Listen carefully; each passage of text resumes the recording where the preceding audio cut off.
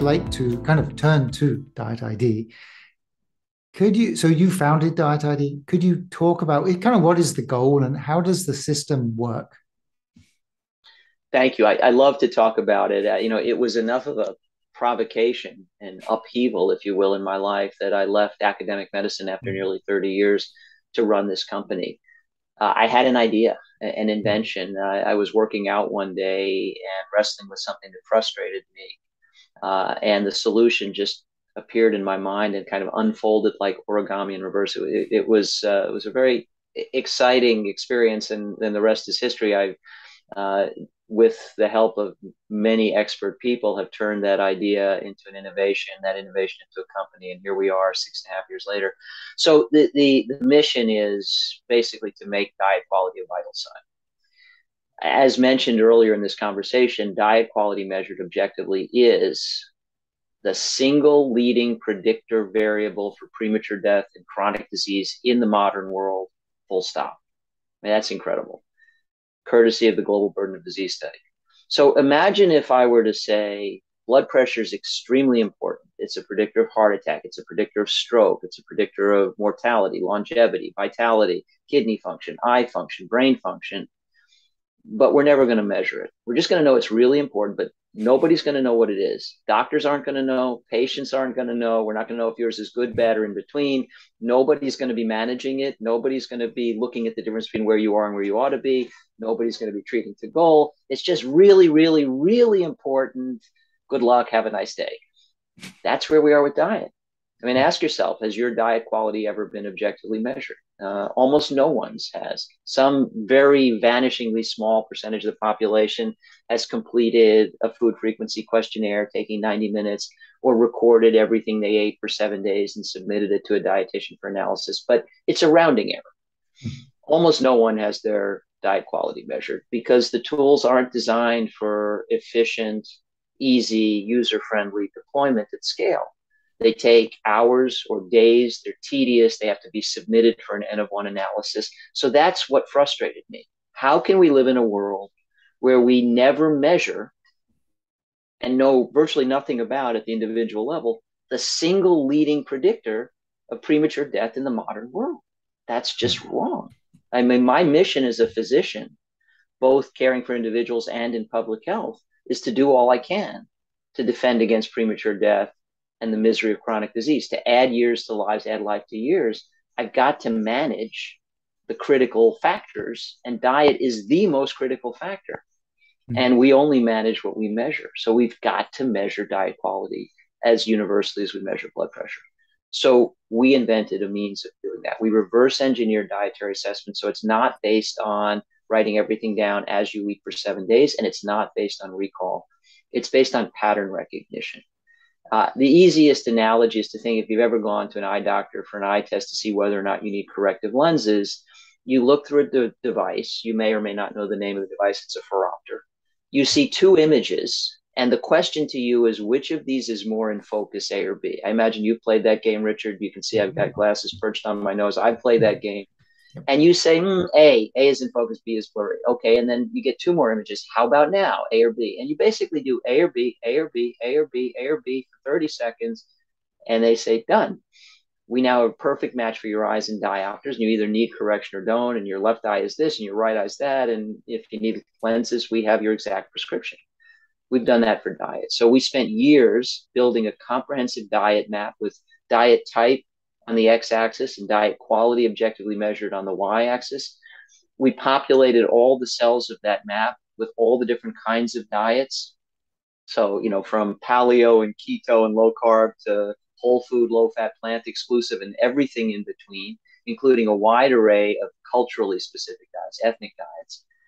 We stratified all the diets into the same 10 tiers of quality, with the exception of keto, because we couldn't come up with 10 tiers. We couldn't get keto to the top tiers of quality, interestingly. But all the ones we could, we did. And then we created multi-day meal plans and turned those multi-day meal plans into images of those foods, and then reduced those images to the irreducible minimum in a technique we call dietary fingerprinting. So consider that this tiny little bit of me maps back to me and only me in all the world. So we thought, well, maybe we can do that for diet. Instead of having people look at a lot of food, try to process all that, what are the signature foods that capture this diet type at this quality tier? And we did that. And we actually, we have a patent for the overall method. We have a patent pending for the fingerprinting method. And so what we're able to do is show you two images of dietary patterns side by side on the smartphone screen and ask you which of these looks more like stuff you eat, A or B. And you say B. We say, how about now? You say A. We say, how about now? You say A. We play the same this or that game for 30 to 60 seconds. Usually takes us about 60 seconds. And then we've got you. And then we use a little of information we've gathered from you to right size the diet. And it's the whole thing's digital.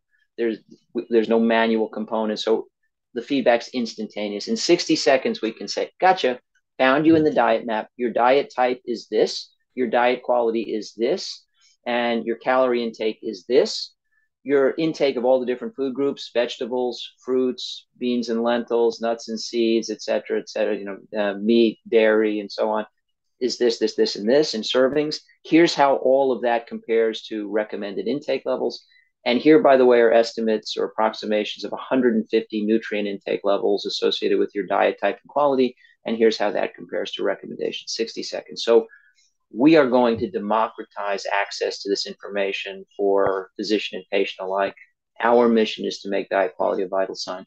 Basically, Diet ID is to diet what the invention of the blood pressure cup was to blood pressure. We can measure this universally now. That's not enough to manage it effectively, but it's the first key step. And then we are in the business of managing it too. So we do other things. We help identify a personalized goal diet. We can measure the gap between where you are and where you want to be down to the nutrient level. And then we populate that gap with a personalized sequence of incremental adjustments to your diet, kind of like a GPS turn list, right? So GPS doesn't just tell you generically, here's how to go north. It finds where you are now, asks where you want to go, and populates that very specific route with your personalized turn list. We've done that for diet too. So we're on a mission to measure and manage diet quality at scale. And that's available through physicians and corporations. Yes, so we're exactly we're a what's called a B2B SaaS company. SaaS is software as a service. B2B is business to business. So we license to employers running employee wellness programs, health systems, physician offices, health coaches, dietitians. We're not selling direct to consumer. That's just not our model. We think the best way to democratize this access is through the places people are currently addressing their health with some responsible professional mix. But any physician in practice can license this. We have integrated into electronic health records. We'll be integrating into more of those as time goes by. So this is pretty much a turnkey solution. Whatever platform you're using to reach a population digitally, we can plug into that, embed there. And we can do any portion of what I just described. So we can just do an assessment. So you have this information. If you are very knowledgeable about lifestyle nutrition, my colleagues in lifestyle medicine they may just want to know what diet quality is, and then they may want to do the coaching. If you know nothing about it and have no time for it, you're a busy physician doing primary care, specialty care, you care about this, but you're never going to be expert in it. You can deploy the whole suite of digital solutions, and we do the coaching for you digitally. So there are all sorts of different ways to incorporate this into the clinical workflow. And as an internist myself who took care of patients for 30 years, I fully understand no matter how good a solution is for a given problem, if it adds to the work burden for a busy clinician, it's not going to fly. So we built this thing so patients can do it on their computer, laptop, iPad, and smartphone at home. So when you send a notice, you have an appointment this Thursday, please complete your diet ID assessment can be there. You can have an iPad in your waiting room and they can do it there. Your MA who takes vitals can do a diet assessment. It's that efficient. So this information can be available to a clinician without taking up any time or interfering with the workflow, but it provides basically information as important as the other vital signs. We need to know what people's diet quality is, so we need to know whether or not it should be addressed. And the sad fact is, in the modern world, most diet quality is not what it ought to be, and it needs a great deal of attention it isn't getting. Is it available only? It's only available in the US right now. Are you planning to take it international? Yes, we're committed to global deployment, and we do have clients with an international footprint. And I would not rule out the possibility of licensing this from us if you're in the UK. The issues are the very strict legal and privacy requirements, which vary in different parts of the world. And so, as a small company with limited resources, the bills attached to clearing Mm. various legal hurdles is something of a challenge to global deployment. So our principal focus is in North America at present, but as I say, we have international clients and deployed there. So yes, there's a lot of interest in the UK. We're actively addressing that. We do have some presence there. So I wouldn't rule it out. And the other thing is, with a critical mass of interest, it becomes a justification for doing what it takes to clear those legal and regulatory hurdles. So if you're interested, please do reach out. Interesting. Although I am actually based in Hong Kong. I mean, I am English, but I'm based Yeah, in Hong Kong at the yeah. moment. So very interested in global deployment and committed Yeah. to it. The other thing to note, Richard, is that the way this works, again, we find you in a diet map, Mm. and that map has to be population relevant. So, for example, in the United States, we're a multicultural society. We need Mexican American diets, Caribbean American diets, and Chinese American diets, and South Asian diets.